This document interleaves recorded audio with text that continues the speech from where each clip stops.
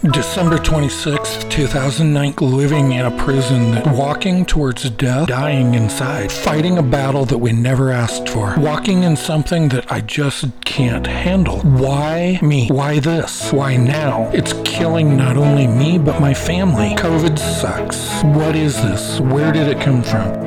Sink or swim. Sink or swim. Sink or swim. Hey, if you're listening to our podcast, please like and share. Help us to build the community that needs to hear this. We really would appreciate your support. Welcome back to our Sink or Swim podcast. I think it's important that we get into when this all first started. We've talked a little bit about some of the challenges that we're dealing with right now, and we'll continue to talk about those as we move forward with these podcasts. But I really think it's important to talk about that day, because there was a day, there was an event. I think that it's important to bring that to light so that we can understand, or you can understand, where we came from and where we're headed. Hey friends, this is Stacy. Not only am I a co-host for the Sink or Swim Chronic COVID Syndrome, but I'm also the creator of a Facebook group called Frontline Nurses.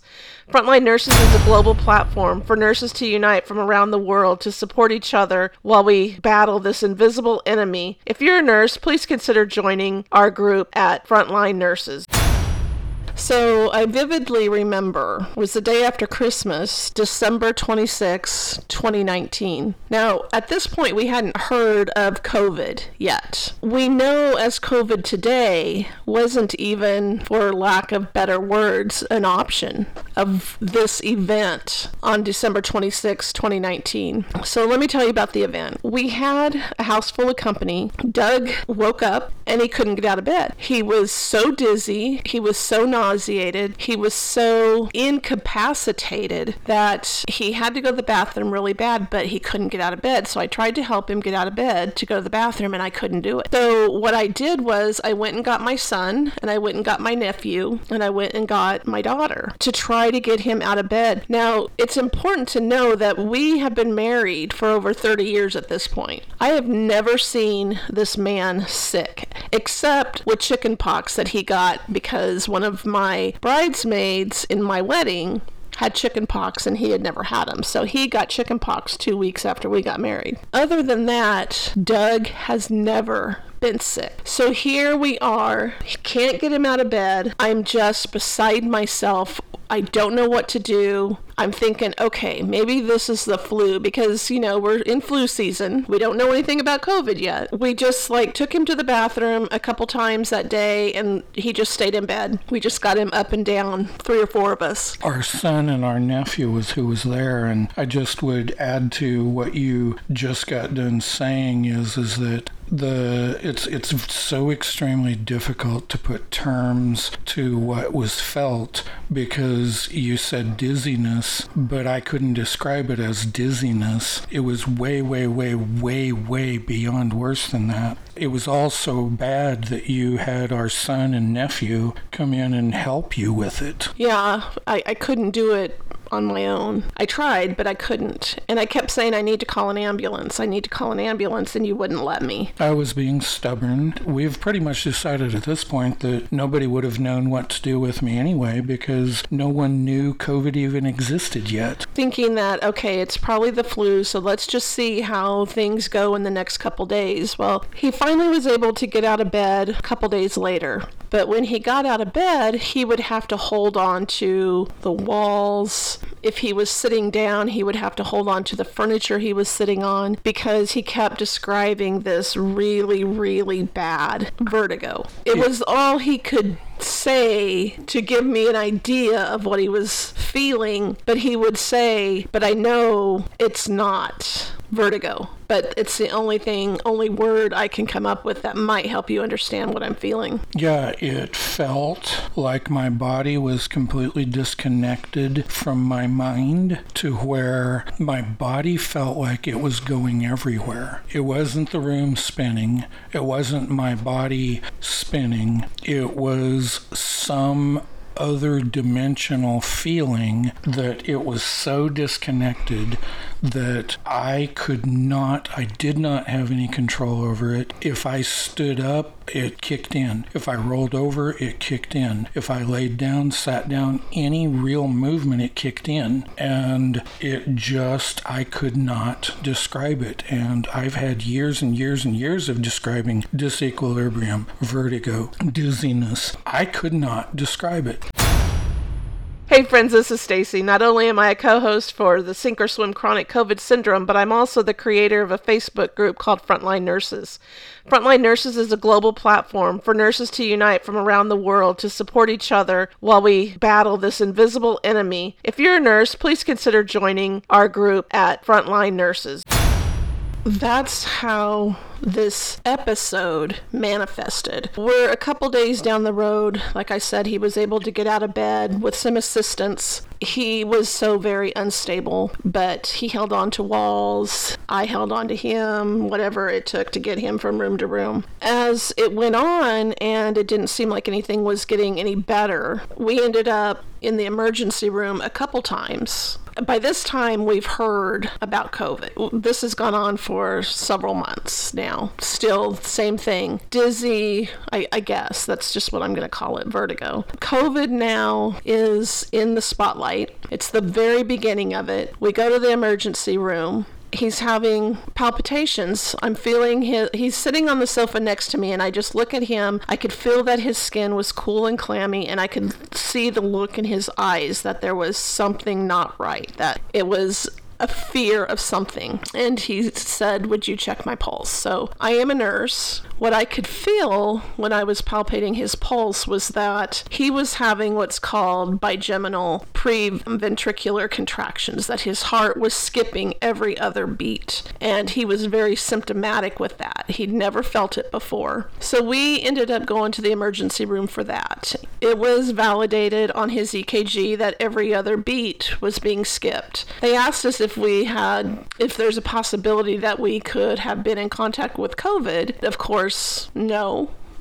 We hardly even knew what it was yet. But at that point, we had no idea that maybe we were in contact with COVID. They ended up sending us home. We went back kind of with the same complaints. When he wasn't getting any better and I thought it was the flu, we did go to our primary care physician. She did a couple things. She thought maybe he had had a stroke. He's at this point 52, in our mind pretty young for a stroke, and it didn't seem like that was how the episode unfolded. So she tried to rule that out, but she wanted us to see an ear doctor. So we made an appointment, went to see the ear doctor, and what he diagnosed was the benign proximal positional vertigo, that BPPV, and that's what he said was happening. So he gave us all these exercises to move Doug's head around, to position him, to help his rocks, is what he called them, in his head to get back into the position it needed to be. We were ecstatic, thinking that we knew what was going on. So Doug worked on that for several weeks. It made somewhat improvement. So, at the beginning of all of this, it gave hope. Yeah, we thought we had figured it out. We thought it was over. And it gave it a diagnosis. So those two things.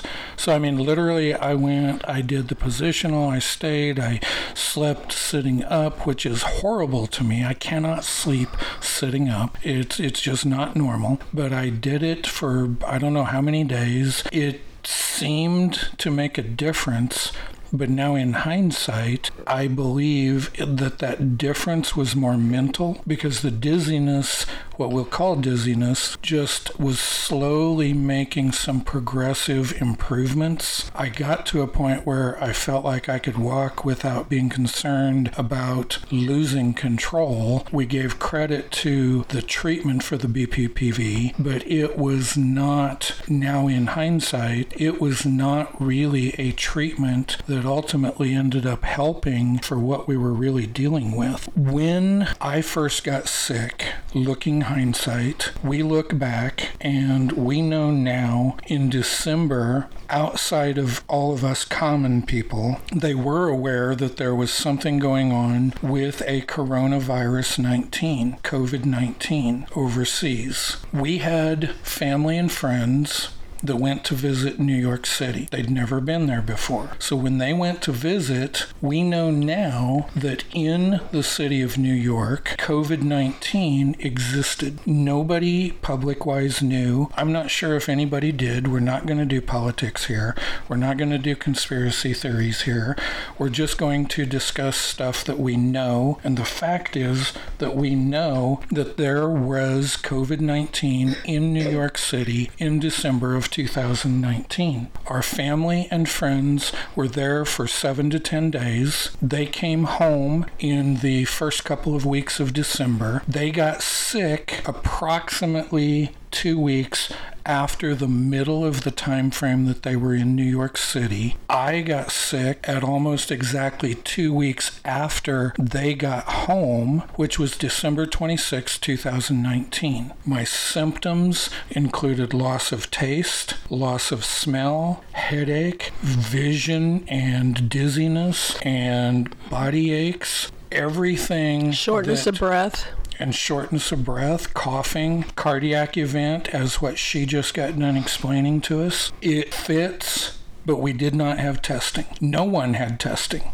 So those of us who got sick early are potentially, in fact, I know there's nothing potentially about it. We have nothing to lay on paper to prove we got sick from COVID. We got all the symptoms. We got all of this long-term chronic COVID syndrome, but literally no positive COVID test, but I had all of the symptoms. Walking through, I even ended up with something that's called COVID toe. Ultimately, this happened about multiple weeks to about 3 months into this whole process, but it kept going and kept going and kept going. My diagnosis, just like a ton of us out here, was by hindsight realizing what the symptoms were way back when I got sick. During all of that, and even still up to today, so many doctor's visits, so many specialty visits, so much labs, and nothing. No one. We would get a diagnosis from a doctor, whatever doctor it might have been, and we would just be so excited that we have an answer. Nope. It would turn out that none of it was the answer to what's going on. We still can't figure out what's going on. Doug keeps saying that, well, I've watched him decline so quickly over the last year with his functioning. So in summary, with what we started this podcast about, we wanted to describe that day because you know that life is described a lot of times by a defining event. Before we moved, after we moved, before. One of the defining events in our life is before December 26, 2019. And after December 26, 2019. As we talk about that day, and as we move through what's been happening along the way, it's very confusing to Doug and to myself about what is happening, what happened, what is happening, and what can we do. In our next podcast, we're going to talk in detail about Doug's signs and symptoms and the way his life has changed. And hopefully you will join us for that podcast that will be coming very shortly. But thanks for joining us today for the event. Hey friends, this is Stacy. Not only am I a co-host for the Sink or Swim Chronic COVID Syndrome, but I'm also the creator of a Facebook group called Frontline Nurses. Frontline Nurses is a global platform for nurses to unite from around the world to support each other while we battle this invisible enemy. If you're a nurse, please consider joining our group at Frontline Nurses. So you're listening to Sink or Swim, a lived experience. We're dealing with COVID-19, coronavirus, long hauler, long COVID, all of it. It's really chronic COVID syndrome. You're joining us in our podcast. We're going to have more coming. We request, we need you to follow the podcast, share the podcast to everyone, family and friends, because there's a lot of people out there that need to hear both what we're doing, what we're going through, what we're talking about, but they also need to have the understanding that they're not alone. And the only way a lot of them are even going to know know this exists is if you share it. You follow it, you share it, you talk about it in your social media, and comment, because your comments helps other people to be able to talk with you and with us. Follow us, please share, and please feel free to comment on every single one of these. You can tell other people to search their favorite podcasts, and what they're looking for is Sink or Swim, long haulers, long COVID, because we want to make sure that people find it. We're dealing with chronic COVID syndrome. You're not alone. We have a choice. We can just sit here and sink, but